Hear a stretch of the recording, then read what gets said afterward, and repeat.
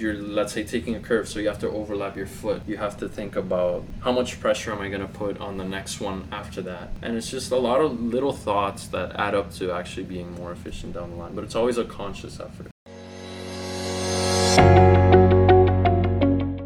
Welcome to my podcast, Keep It Spicy. My name is Shubha and I will be your host for today's episode. I started this podcast back in 2020 when I found myself reaching out to folks from various backgrounds, having inspiring and enlightening conversations. I got to chat with people like this. So I am a mechanic. I'm a nurse. I'm a registered nurse. I recently graduated in June. I love presenting, being in front of people, advising clients on work. So that was definitely something that was a big motivator. I used to be a competitive hip-hop dancer for 8 years of my life. I ended up working at Medieval Times for the last 3 years. I'm a software engineer at Instacart. I've been starting on being a content creator. I am a finance and accountant professional by trade. I have this side hustle of baking cakes and cupcakes and desserts. I think a lot of us have redirected our dreams and our ideas of what we thought we were going to accomplish these next 2 years, 3 years. Everyone has a unique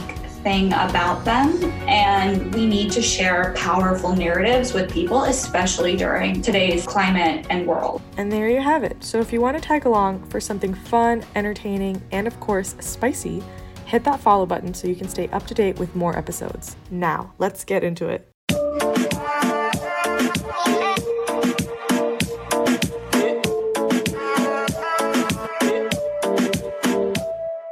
This is Keep It Spicy. Okay, thanks so much for joining me, Julian. Guys, I think this is my third in-person podcast recording. So I have Julian here with me in my studio. Thanks so much for joining me on the Keep It Spicy podcast. I'm super excited to get into today's episode. I'm super honored to be here. We have an audience here. Do you want to introduce our audience? Sure. We have Shaunik, one of my best friends, and then Arti, which is his girlfriend, and my own girlfriend, Hanita, my honey toast. Does everybody want to say hi in the background? Hello. Hi. And then we have a little dog here, Harley. So if we hear any footsteps in the background, guys, it's little Harley. He's currently cuddled up, so I think we're safe. But yeah, so I'm gonna start by asking you to tell me and our listeners a little bit about yourself. This is my go-to question. Tell me, give me the spice to your life. Of course. My name is Julian Rosas. I'm 23 years old. I've been living in Toronto since 2007, but I'm originally from Bogota, Colombia. So I was born and raised there. I came here when I was about 9 years old. I went to school in an all-men's Catholic high school, and then I went to UFT, University of Toronto here, St. George campus, for materials engineering with my friend Shaunik. So, yeah. Oh, I did not know that you went to an all-boys Catholic school. Yeah, it was certainly an experience. I mean, there was an all-girls school right next to it, but the dynamic was certainly different. Okay. Yeah. That's really interesting, because my next question is, what is something about yourself that people might be surprised to learn? But I know that, given the topic of today's conversation, maybe, let's break the ice some more. What is something else people might be surprised to learn about you? I think if you're a stranger to me, you might not know that I love to sing all the time. Or that I super, not grimy, because grimy is UK grime, gritty, super gritty rap, old 90s, super rapidy rap. What does that mean? Eminem, old school Eminem? Well, I did used to love Eminem, which is now a guilty pleasure of mine, but I'm not so proud of it anymore. But Griselda or Nas, or Mos Def, every one of those guys. Okay. Slaughterhouse. I see. Okay, yeah. I know none of those people you mentioned. So yes, it's very, very gritty, old school AF. I invited you on today's podcast because I wanted to specifically talk about your background as a semi-pro skater, and of course about some other things related to that, and how it influenced the person you are today, your identity, and all of that. So let's start from the basics. Tell me about your childhood. Let's explore that. Yeah, of course. I guess we'd have to say it all started with my mom and dad giving my brother and I, he's 5 years older than me, the option to pursue one of the following sports that they gave us. So I think for my brother, we were both doing swimming at the time, and this was when I was 5, and he was, of course, being 5 years older, he was 10. They gave us the option of doing tennis. They gave us the option of doing, I think it was soccer, and they gave us the option of doing rollerblading. My brother chose tennis, not sure why. I still have yet to ask him why, which is a conversation in itself, but next podcast. Yeah, that'd be really cool. And I chose rollerblading myself. It's actually a very big thing in Colombia, like inline skating as in racing. It's like a big sport. It's like almost like an Olympic sport over there, as like cycling would be here.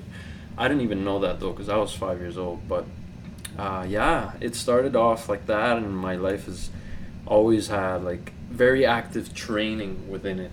So ever since then, I started training, let's say, with the kids my age, but they saw that I could go further, so they put me into the kids, like let's say 3-4 years older. And eventually when I was like 6, like a year into the thing, I was already training with like the adolescents and all the big guys technically in the club. So this was a semi-pro club, and I know you've asked me this before, but I guess I refer to it as semi-pro because I don't know if professional would be the wording. I wasn't paid for it, but there were tournaments going on, and not just within the city, it was in the region and in the country. So I'd be traveling to do these competitions and actually winning medals and stuff like that. So my life had always revolved around that per se. The training was like at least 3 hours every day, and even in the weekends I had to get up to be there at 7 a.m. and then it would end at like 1 p.m. or something like that. Oh wow. Okay, wait, so let's backtrack. You're a semi-pro skater. You're not a pro skater because you didn't get paid? Is that what I guess feel like that's what I gathered? How I would define it. Like I would define a pro as either someone who gets paid or maybe someone who goes to the Olympics for that kind of thing, but I guess semi-pro is as close as it gets. And just in terms of doing tournaments outside the region, like I think of it like regionals or like cities, however you think like cross-country would be here. I don't know. Like a district. That's like that's the analogy I have, or the parallel I have. Is this different from speed skating, like the Olympic sport? Well, speed skating would be on ice, I would assume, but no, it's exactly the same thing. Inline skates. Like on rollerblades. Okay, exactly. Okay, cool. And like, can I ask why your parents were so interested in having you guys do a sport? Was there a reason? Yeah, there definitely was. Well, they definitely wanted to keep us busy enough because my mom was working a lot. My dad is an architect and he was working a lot as well. But my mom was working a couple jobs, and she's a preschool teacher, or she was then, and she was just very busy. The job was very far. It was a way to keep us busy as well as to keep us disciplined, because they were always about discipline and things like that, just to raise us in a good way, I guess. And it was a good way to just have us away in a proper environment where we could gather some life skills, perhaps. I've talked about it with my mom after the fact. I guess that's how it came about, yeah. Okay. I don't know exactly how those certain sports came about, but I guess rollerblading would have been prevalent around that time in that era. Yeah. Okay. I'm just asking because like I feel like, you know, parents usually do want their children to like go into certain sports, like or like certain hobbies. That's right. Like for example, like mine forced me to play the piano, but then I hated it because when you're forced to do something, you don't find it as meaningful anymore. You find it more of like a chore. So like, did you ever feel that? Well, because it doesn't sound like you did, since you were winning and you know. I did definitely feel that. It started catching up to me. At first I was very, very active in it. I don't think I had too many friends within it, but it was just like the act of having that place to go. I don't think I had many friends in the first place to begin with, like over there. I guess another thing to add was like I was going to school, but I'd be at least a couple of years ahead. Same with my brother. He finished high school at like 14 years old over there. So the age Wait. You finished school ahead because you were super smart? Over there, it's not by age that you're graded or that you're placed in your current grade. It's more so by like aptitude. Like my brother, he was able to finish high school. High school ends in grade 11 over there instead of grade 12. But either way, it's like he ended it at 14 where other people would be like freshmen. And then I guess I was on the same boat, but we came here fresh off the boat, 2007. Okay. Yeah. Okay. Wait, and you went to the States though, didn't you, before you came here? No, I came straight to Toronto. My dad actually was the one who came to the States. He went to Florida and then he came back to Colombia in like 2003-04. Then he went back to the States, to California, and then he came to Buffalo and then to Toronto, and then we came to join him in Toronto. Okay, so can you lay out for me and our guests the exact timeline? So from what age to what age were you skating? What age did you stop? What age did you move? Like, can you give us an actual just timeline? Yeah, of course. So I must have started skating in the club at like 5 years old and a little bit older, and that was when I started in like this little tiny like pre-league, like just the little kids league, and then little 5-year-old. Yeah, exactly. But it quickly, like 6 months after, a year after, my mom would say, it evolved into actually going to the club where all the adolescents and all the adults were training. So that was at 6 years old, and then I guess the prime time where most of the tournaments were happening were about like 7 to 8 to 9. I had a short hiatus at like 8 to 9 before we came, or like 8.5 to 9 before we came to Canada, because I had a bunch of conditions in my stomach that we still don't know what happened, but I was getting sick around that time, so I wasn't able to skate as much, and then we were preoccupied with trying to get to move over here to Canada. So that's like, I would say around 8.5, and then at 9 years old I came to Canada. Can I ask why your family was interested in leaving Colombia and immigrating to Canada? For sure, yeah. Well, I guess in the broadest sense, it was just having a better possibility or like a better future here. We came here as refugees, and my dad, he was having issues with some people because being an architect, he was like helping out in the church underdeveloped neighborhoods to construct some kind of community centers and such, or little shacks at least. He was being threatened over there, so he went to the priest, and the priest had told him, just file as a refugee and try to flee the country or something like that. And so he did. Initially, that being the States, but then eventually it came to be in Canada. My parents saw a better future here. Okay, and you didn't pick skating back up when you came to Canada? I did. I really did. It was, I guess, through my own volition as well as my mom's, because we really wanted to keep it going. Having the gear and everything was expensive in the first place. The thing that discouraged us was that there was really nothing here to be had. So we went to this league. It was really far off. We lived in like North York, so that's like the east side kind of, and then all the way in the west, like past Kipling or whatever it was where this club was. And being in the bus, it was like a 2.5 hour ride every day, and getting there, it was like all these 30-year-old adults trying to like inline skate, but they weren't very proficient at it. So they were already getting me like this kid who had no English, trying to help them like figure out how to skate in a better rotation or whatever. So I was basically helping them and stuff, and it was kind of discouraging. Even the training field like wasn't up to par kind of thing. So I kind of left the sport. It kind of decayed when we came here. And then there's also the issue of having seasons and things being expensive, not being prevalent in the winter, except for like hockey maybe. You didn't think of switching to ice skating? I did, but it wasn't very lucrative as like speed skating. Not that we found. Maybe now, looking back, it could have been a thing, but I guess just different things in life happened, and my parents and I were just preoccupied with other stuff. So what was your like proudest moment that you experienced while partaking in the sport? Ooh. All right, and like I guess let me ask a more leading specific question about that. Like, can you describe the emotions you feel when you find that sense of pride in skating or like being good at the sport? Sure, of course. Well, I think myself, just keeping up with the older people at the club was a very big achievement in itself, because there were a bunch of people validating me out of nowhere. I wouldn't know what to think back then. It was just like skate, right? And then it gave me kind of like more things to think about outside, like a bigger picture kind of thing. Just like doing something that someone has been practicing and they've gotten older, and you at this age have been able to like reach their status or above. It kind of humbled me as well as exalted me at the same time. Yeah. And then of course there was like tournaments that I won and we got medals for, and then as a team we did really well, because there'd be like relays and stuff, so you'd be having teammates, or there'd be like just races, and just winning those outside my city was like giving me hope for maybe being a prospect in the future. Mm-hmm. For like the sport. Like, keep it going, you're doing something good, you're doing something that you're good at. It gave me a kind of a purpose, even though as a kid you don't really think about those things. Like, I'm thinking about these days and I see kids like that were the age that I am, and I don't know whether they'd be thinking about those things at all. Yeah. Wait, so, when you say outside your city, you mean like outside Bogota, or like outside you mean Bogota, in Canada? Exactly. No, that would have been all in Colombia, right? Oh, so okay. In other major cities like Cali, there was a couple of tournaments. That's where I started getting sick, actually, when I went to Cali. But there was also in Villavicencio. It's like smaller cities, but they were having big tournaments. It kind of always happened that way, where they would go to small cities where people could meet from everywhere and onto one place. Yeah. Okay. What has been your like major like highlight or like achievement with skating? Like, tell me about some of these medals that you've won.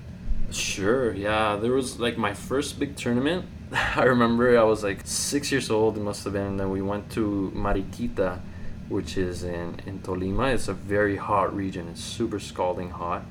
It's in the valleys and stuff. And I remember getting a silver medal on my first ever race because I stopped early.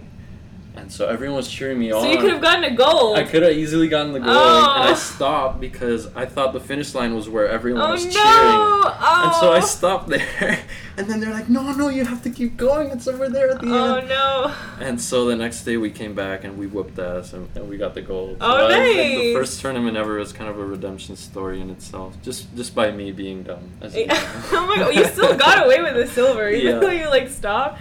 Oh, that's awesome. We're hearing all the like lovely stuff. What's like the most challenging part of the sport? Is it the like routine you'd say, like having to practice, or what would be more challenging? Is it like the mental stuff? It's very mentally challenging because it's so repetitive at a point that you have to think about it in order to get better at it. You can't just skate and then just say, oh yeah, I'm going to be more proficient at it if I just like keep doing it. You have to, always while you're doing it, you have to think of things, of what you're wanting to improve at all times. Our warm-ups would take super long. Just to start skating, it would take around like 40 minutes because we'd be doing stretching and all these kinds of warm-ups just to be ready. And then that kind of gives you the thought of like, okay, such a heavy warm-up has to warrant something important. So when we got into it, you just have to think about every time you're, let's say, taking a curve, so you have to overlap your foot. You have to think about how much pressure am I going to put on the next one after that. And it's just a lot of little thoughts that add up to actually being more efficient down the line. But it's always a conscious effort. Okay, I see. Is there something about the sport that you'd like to debunk? I mean, I don't know if enough people know enough about it in the first place, but... Maybe, I don't know. I didn't, admittedly, but I don't know. It's really close to running, but at the same time, it's close to biking. So it's like the perfect hybrid between those. I guess I would say, instead of debunk, I would like to confirm that all skaters just have nice legs. Humble, very humble brag right there. Delving into like what you do these days, like do you play any sports these days, and like how do you get your exercise in? Because like that's, again, you built this discipline as a child, so I'm assuming that is something that you still carry with yourself now, right? Yeah, it was actually kind of scary. Well, not scary. It's just kind of a weird thought to have because I don't really do any sports now, but I can like throw back to like that discipline and be able to retain like a level of fitness just by knowing the mental capacity I have for fitness in the first place. So I don't really partake in any sports. I do light workouts at home, if anything. And then recently we've been doing the F45 stuff, but that was for a couple of days. Mm-hmm. It's been nice to just see the ability of, or like the endurance I would have taking these kind of workouts. But no, surprisingly no, I didn't keep up with any sports. I guess other things took my time. And do you feel like sports is like an important part of a child's education? Like 100%. What did it teach you?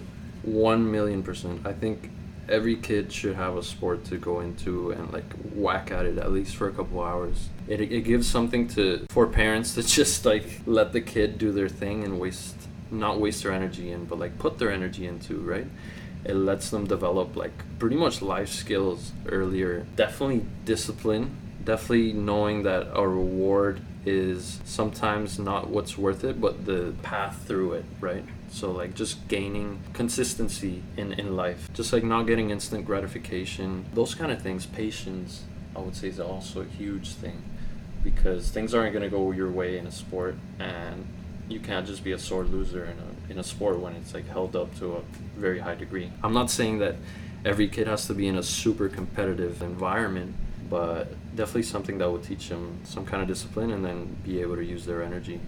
Ooh, and speaking of good sport, do you feel like being an athlete makes you a better person. And the reason I'm asking this is you would think that like Sure. sports people are like good sports, you know, that they have sportsmanship, but I feel like that's not always the case. So do you feel like being an athlete makes you a good person? If so, how? And if not, why not? I would think it's definitely exclusive. It definitely gives the possibility to be conscious of your own thoughts and what kind of person you are and how to develop change. I'm always a person that thinks about change, and I very much admire people who are able to reflect upon themselves and be able to want change or warrant change after seeing something they don't like in themselves. But sports, or people who undertake sports, like athletes, I don't think it's a one-to-one at all. It's definitely separate, but it gives a realm on which you can like see yourself on a canvas. It's like, what do I want to change about myself? Clearly in the sport, like I'm good. That could either give you ego, or it could give you like, hey, I can become even better. Or that can give you like, maybe there's something in me that makes me good at certain things, so I can develop in other things with the same kind of skills that it requires. I see. Yeah.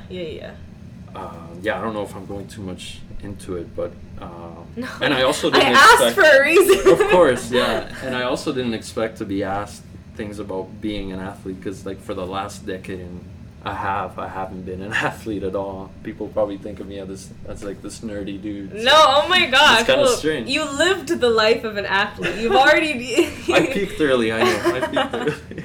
And like, were you under a lot of pressure now? As a 5 to 7 year old kid who's doing this competitive sport, were you under a lot of pressure? I would say my mom definitely put a lot of pressure on me. Like, she's always had high expectations of me in anything and everything. My dad, much less so. Like, he's just like, okay, you're doing this stuff, great. Like, you've never really had to worry about everything because you've always just done well in anything that you put yourself into. But my mom was always like, you could have done better in that. Or like when I started getting sick when I was like 8 and we went to Cali after that, I remember distinctly I was like holding my hand to my stomach in one of the races, and I got 4th place. No, I got like way past 4th place. It was like a really bad race.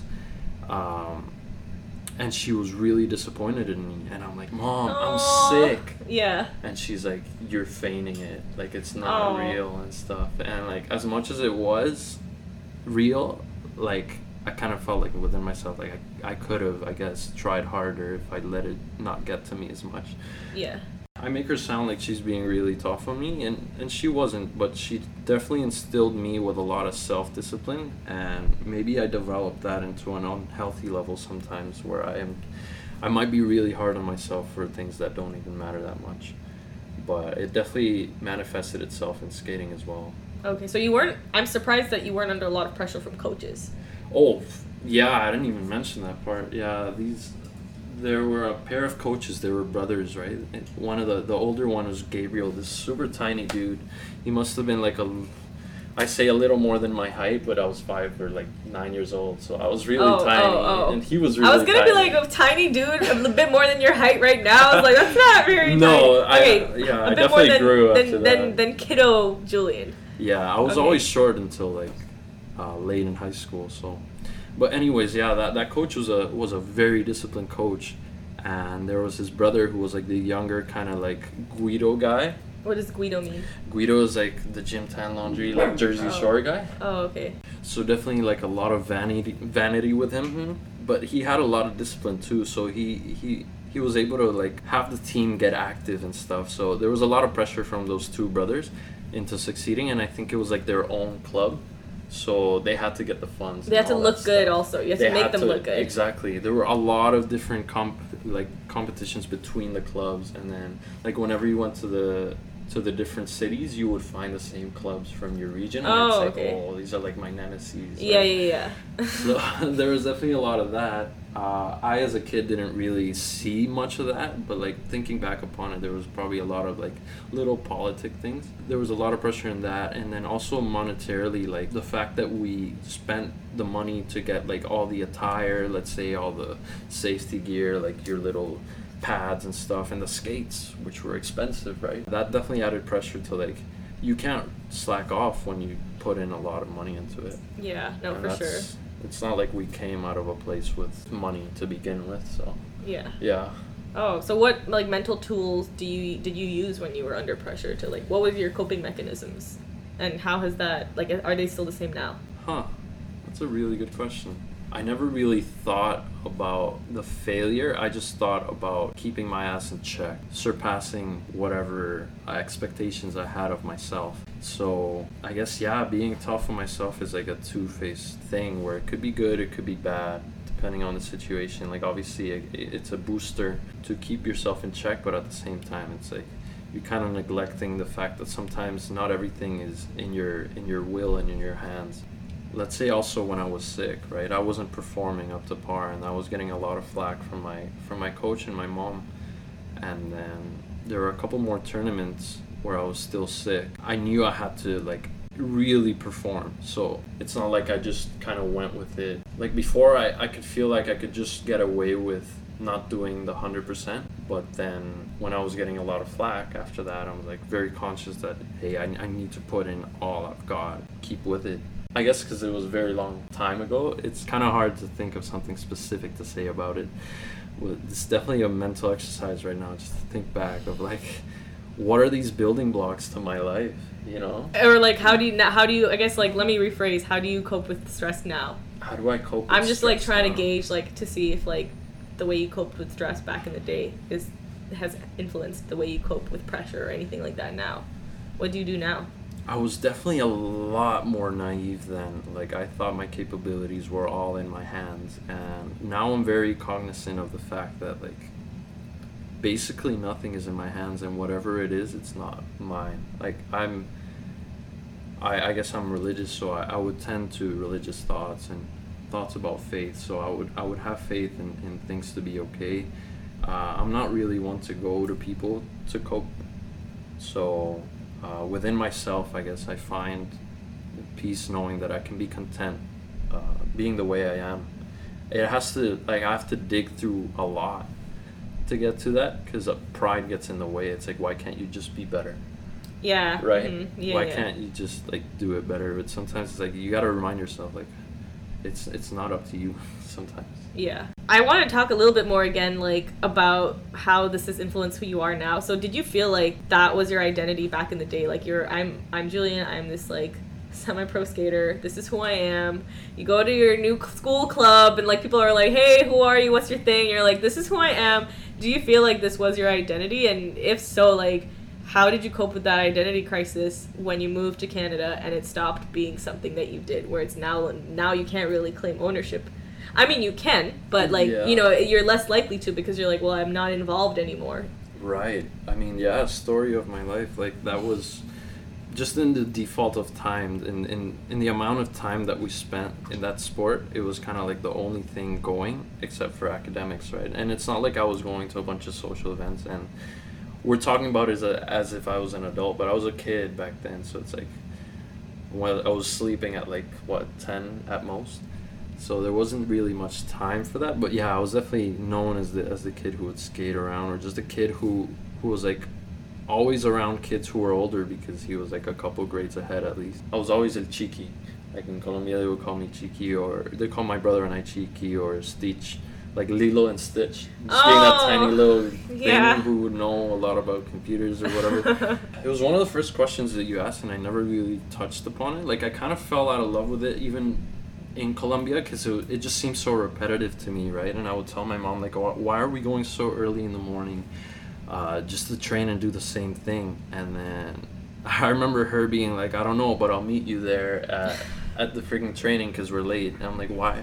After the fact, I'll be thinking, like, why is my mom, like, why is that the way for me to get there? Why does it matter if she's there or not? Mm-hmm. But it was still my identity, right? I didn't really know much else besides, like, being really close with my brother. I didn't really have many friends to just, like, kick it back with and just do whatever. Upon coming to Canada, I guess I was more preoccupied with the way my brother felt about coming to Canada. He was obviously an adolescent during that time, while I was just, like, 9 years old. He'd be 14 and stuff. So, like, he had his first girlfriend that he had to break up with, and he had a lot more turmoil going on, because, like, he finished high school, he was trying to decide what to do with his life at that age. Can you imagine? Yeah, 14? Right? That's really weird to think about. So I was very much more optimistic about coming to Canada. It's like, hey, maybe I'll make some friends and I'll see some snow. That's about like That says every single person coming to Canada. Right? Yeah. I'll eat poutine and then see snow. So that's about the extent I thought about it. But then coming here and being placed in a school, like I was in a public school at first, but then an elderly couple from St. Vincent de Paul, which is like a charitable organization that would help immigrants and such, they were like, why don't you go to this Catholic school, because we know you guys are Catholic. And so we did. There were a lot of Colombian people as well. In that setting, I wasn't known as the kid who skated at all, because that didn't really matter anymore. I was just known as the new kind of like fob kid. It was definitely something I had to think about, going into a place where there were kids my own age for once, because I was never around kids my own age before. I was, I guess, more preoccupied with that and like how to get them to be my friend, or how they thought about me as just being this kid who doesn't know English. And I guess it kind of fell out of relevance very quickly, but at the core it's like very, very fundamental building blocks in my life. Mm-hmm. And you did mention like earlier when we first like met that you found a bit more of a calling. That's like why you picked up the guitar. Yeah. As like a way to find something else that like speaks to you, something like another hobby, I guess. Yeah, 100%. In like layman terms. Yeah, I remember my brother, he was very big into rock music and the guitar. His brother's sounding like a heavy influencer. A huge influence. My brother is my closest person probably, and I picked up a lot from him. They would call me like version 2.0 of my brother, but like exceeding him. And I was like, bro, don't say that. My brother is the OG. So, guitar was definitely the discipline that I picked up after that. Even then, I wasn't really like as into it as I would a professional sport, right? I was kind of lacking in that, but it's always been a love for music. So it was like a way to get this mind state and put it into a sort of discipline that fell into another thing that I loved, which was music. Okay. And I still do now. Yeah. Okay. What values do you think are critical to communicating to younger kids now about pursuing a passion or being forced to do something that you wish were communicated to you? The kid was in your place. What do you think is important advice to give that kid who's clearly excelling in their sport, excelling in school, or like they're not part of like the norm, so to speak, like they're clearly like above average, and they're now put in a situation where like they're with people who are older than them, bigger than them, and like I feel like a normal kid would feel a little bit out of place, right? Yeah. What would you tell a kid that was in that situation that you wish was said to you? I think I would tell that kid to kind of keep his innocence going in the way that, like, as a kid you would think about it so simply. It's like, I'm just going to do this thing, I'm having fun or I'm not. Like, you're not thinking about like, oh, what do people really think about me? Mm-hmm. Or like that only comes when there's kids your age who are making fun of you. Mm-hmm. I guess that's another conversation in itself. But yeah, keep it simple and don't lose any values. Retain the values, because I think as a kid I was very wise. I don't know, I kind of like the idea of the childhood innocence, and that things are simple, and I feel like if a lot of adults kind of took it that simply, they wouldn't look at all these issues and then start gaining resentment toward things, or like not wanting to do things because of social responsibilities or the lack thereof. Like, what I would look forward to after, like, let's say a day of training or whatever, is just being able to go home and play video games with my brother. Like, that's all I was looking forward to. It didn't matter that I guess obviously I wanted to meet the expectations that people had of me, but I didn't think of it in a way that I was insecure about myself. And I think that comes later in life, where a lot of insecurity is just hampered onto a person. I don't know for what reason, but it just starts developing. And as a kid that age, I would say, like, just try to keep that going. I don't know if it's good to say that consciously, because then maybe they start thinking of it early. But if they could instill it as long as they can in life, I think a person could go so far when they think that. Okay, it sounds like the value is to, be present. Like, hey kid, if you're doing this right now, do it right now. And if you're going to play video games after practice, go play your video games. Yeah, like, I feel like if you just have this, of course it's great to dream big and stuff, but if you start having it as too much of an expectation, then any little inkling of failure of it is just gonna hit you harder than any success that you find. So mic drop. And since you had a very like profound childhood, if you were given a chance to play a favorite memory of yours for the rest of your life, what would it be? Whenever it would rain, right? You couldn't really roller skate if it was like pouring rain, and the rain in Bogota was like the biggest droplets you could see, like a huge marble. And so it would start raining all across the field or whatever, and the tennis courts would be right there where my brother practices. So upon raining, they kind of call it off until se escampa, or like what's it called? It clears out, obviously. Okay. But I think that there was one night where there was just such a heavy thunderstorm that we were told to go home, and so usually my brother and I would bus home or walk home.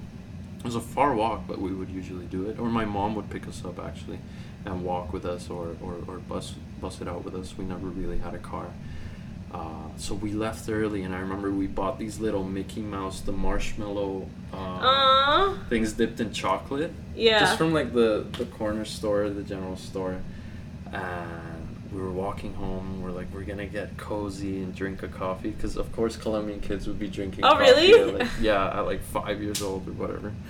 They grow up on that thing like it's water. And then it was just getting home after a huge heavy rain and just getting cozy together and like playing video games together. I would love to live that. It's so simple. It's like one of the best memories. It's so subtle. It's like nothing big about it. That's a very sweet memory. My last question before moving to the lightning round is, what advice would you give to other people who are going through an existential crisis for whatever reason, and they want to find a way to change perspective? I would start trying to define what the crisis is in the first place. Like, why is it that you're feeling not yourself anymore, or that you feel like you need to change, or like your current self is just not valid in whatever society that you're around, right?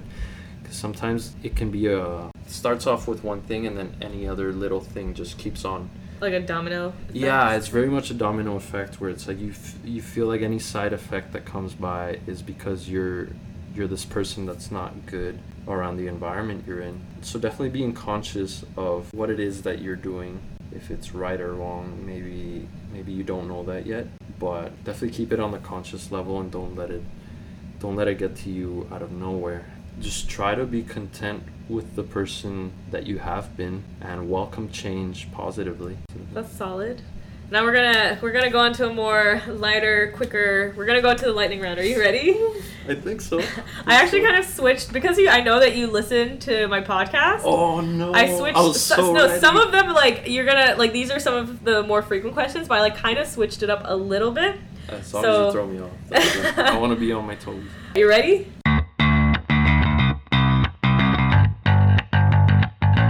It's time for the lightning round. Okay, are you a morning person or a night owl? I'm the nightest owl, yeah. Favorite sport? You can't say skating. Oof. Favorite sport? Lunging. I don't know what that is. Lunging. Favorite sports team? The Phoenix Suns. Wait, what are the Phoenix Suns? Is that basketball team. Basketball? Okay. Yeah. What season would you be? I would definitely be like light fall, like early fall, late spring. Ooh. Kind of like near summer, basically. Like before summer? Yeah, like Bogota weather. It's always like 21 degrees over there, and it's like perfect. Okay, got it. If you could live anywhere in the world for a year, where would it be? I would live in Spain. Would you rather lose all of your money or all of your pictures? I would rather lose all of my money. You'd rather lose all of your money? I don't really care about that, yeah. Oh, wow. Okay. What are you the most excited about for the second half of 2021? Oof. I'm excited for things to pick up. I'm excited to have things be in person, as much as I am a super awkward introvert. I feel like I've missed out on a lot of stuff. So yeah, definitely in-person events. Best piece of advice you've ever received? Definitely it would be pray to grow in love and wisdom every day. And worst piece of advice you've ever received? Definitely, like, just stick to what you're good at. And, like, it was, like, kind of, like, dismissive and, like, you shouldn't go for things. You shouldn't broaden your horizons. Okay, okay. Just Super stay with what you awful. know only. Yeah, that's the worst advice I could ever think of. Okay, got it. Would you rather be an Olympic gold medalist or an astronaut? Astronaut. Astronaut? Astronaut. Wow, yeah. Would you rather be a superhero or the world's best chef? A superhero. I feel like, yeah, I don't need to make the food. I can just eat it. Yeah. go save the world and get free meals instead. Okay, so my next set of questions are like answer on a scale of 1 to 5. 1 being like low and 5 being like amazing, the best, or like 5 being like optimum, like exceeding, and then 1 being like. How important, on a scale of 1 to 5, how important is to have a hobby to do every single day? Every single day? Mm-hmm. Every single day. Oof, I would say every single day takes it down to like a 4 or a 3.8. Yeah. Okay. How important is it for you, or like for whoever has this hobby? Actually, no. How important is it for you to excel at whatever hobby you have every single day? Like the hobby that you're doing every single day, how important is it to excel at it every single day? Myself, I would say its importance is not at all. I would say it's a 1. A 1? Okay. Like it shouldn't be important as long as you're doing it and you enjoy it. Okay. And how good are you at picking up a new sport? 1 to 5. Oof. It really depends on the sport because like my what's it called? My foot to what's it called? My coordination. Let's say kicking a ball, awful. Really? But you're like a soccer player though, aren't you? No, not at all. I'm the worst soccer player. Oh. I'm Latino, but I'm the worst soccer player in this world. So. Oh, okay. In terms of picking up a sport, yeah, I'm not very good at it. At different sports, I would say maybe a 2.5 because I know I have the endurance to keep running about when everyone's like tapped out. Yeah. But if it has to do more than that, then maybe I'm not the best. Yeah. Oh, okay, got it. A for effort, maybe D for skill? Yeah, exactly. Okay, how good of a teacher would you say you are? I love to teach. It's one of my passions, I would say, but I don't know if I'm good at it because sometimes I feel like I have too many abstract thoughts that I can't put into concise words. So I would say like a 3. A 3? Okay, and how good of a student would you say you are?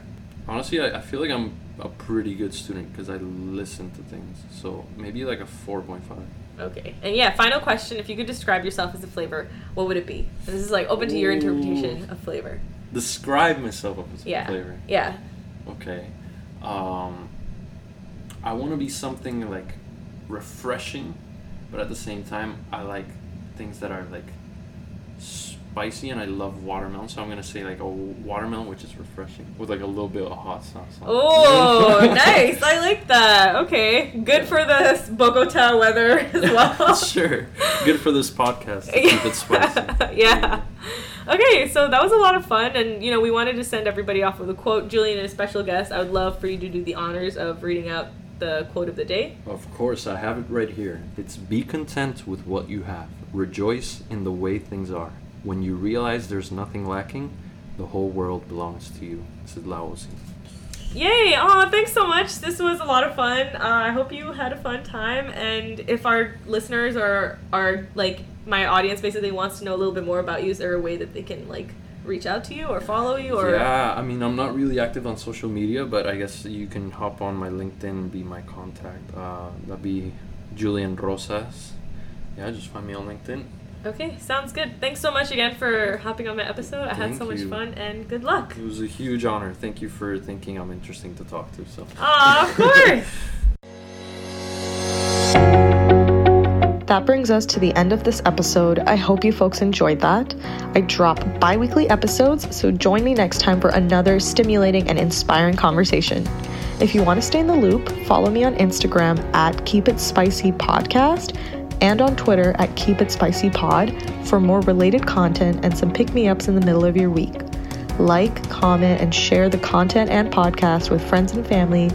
On that note, remember folks, keep it spicy. Yours truly, XX.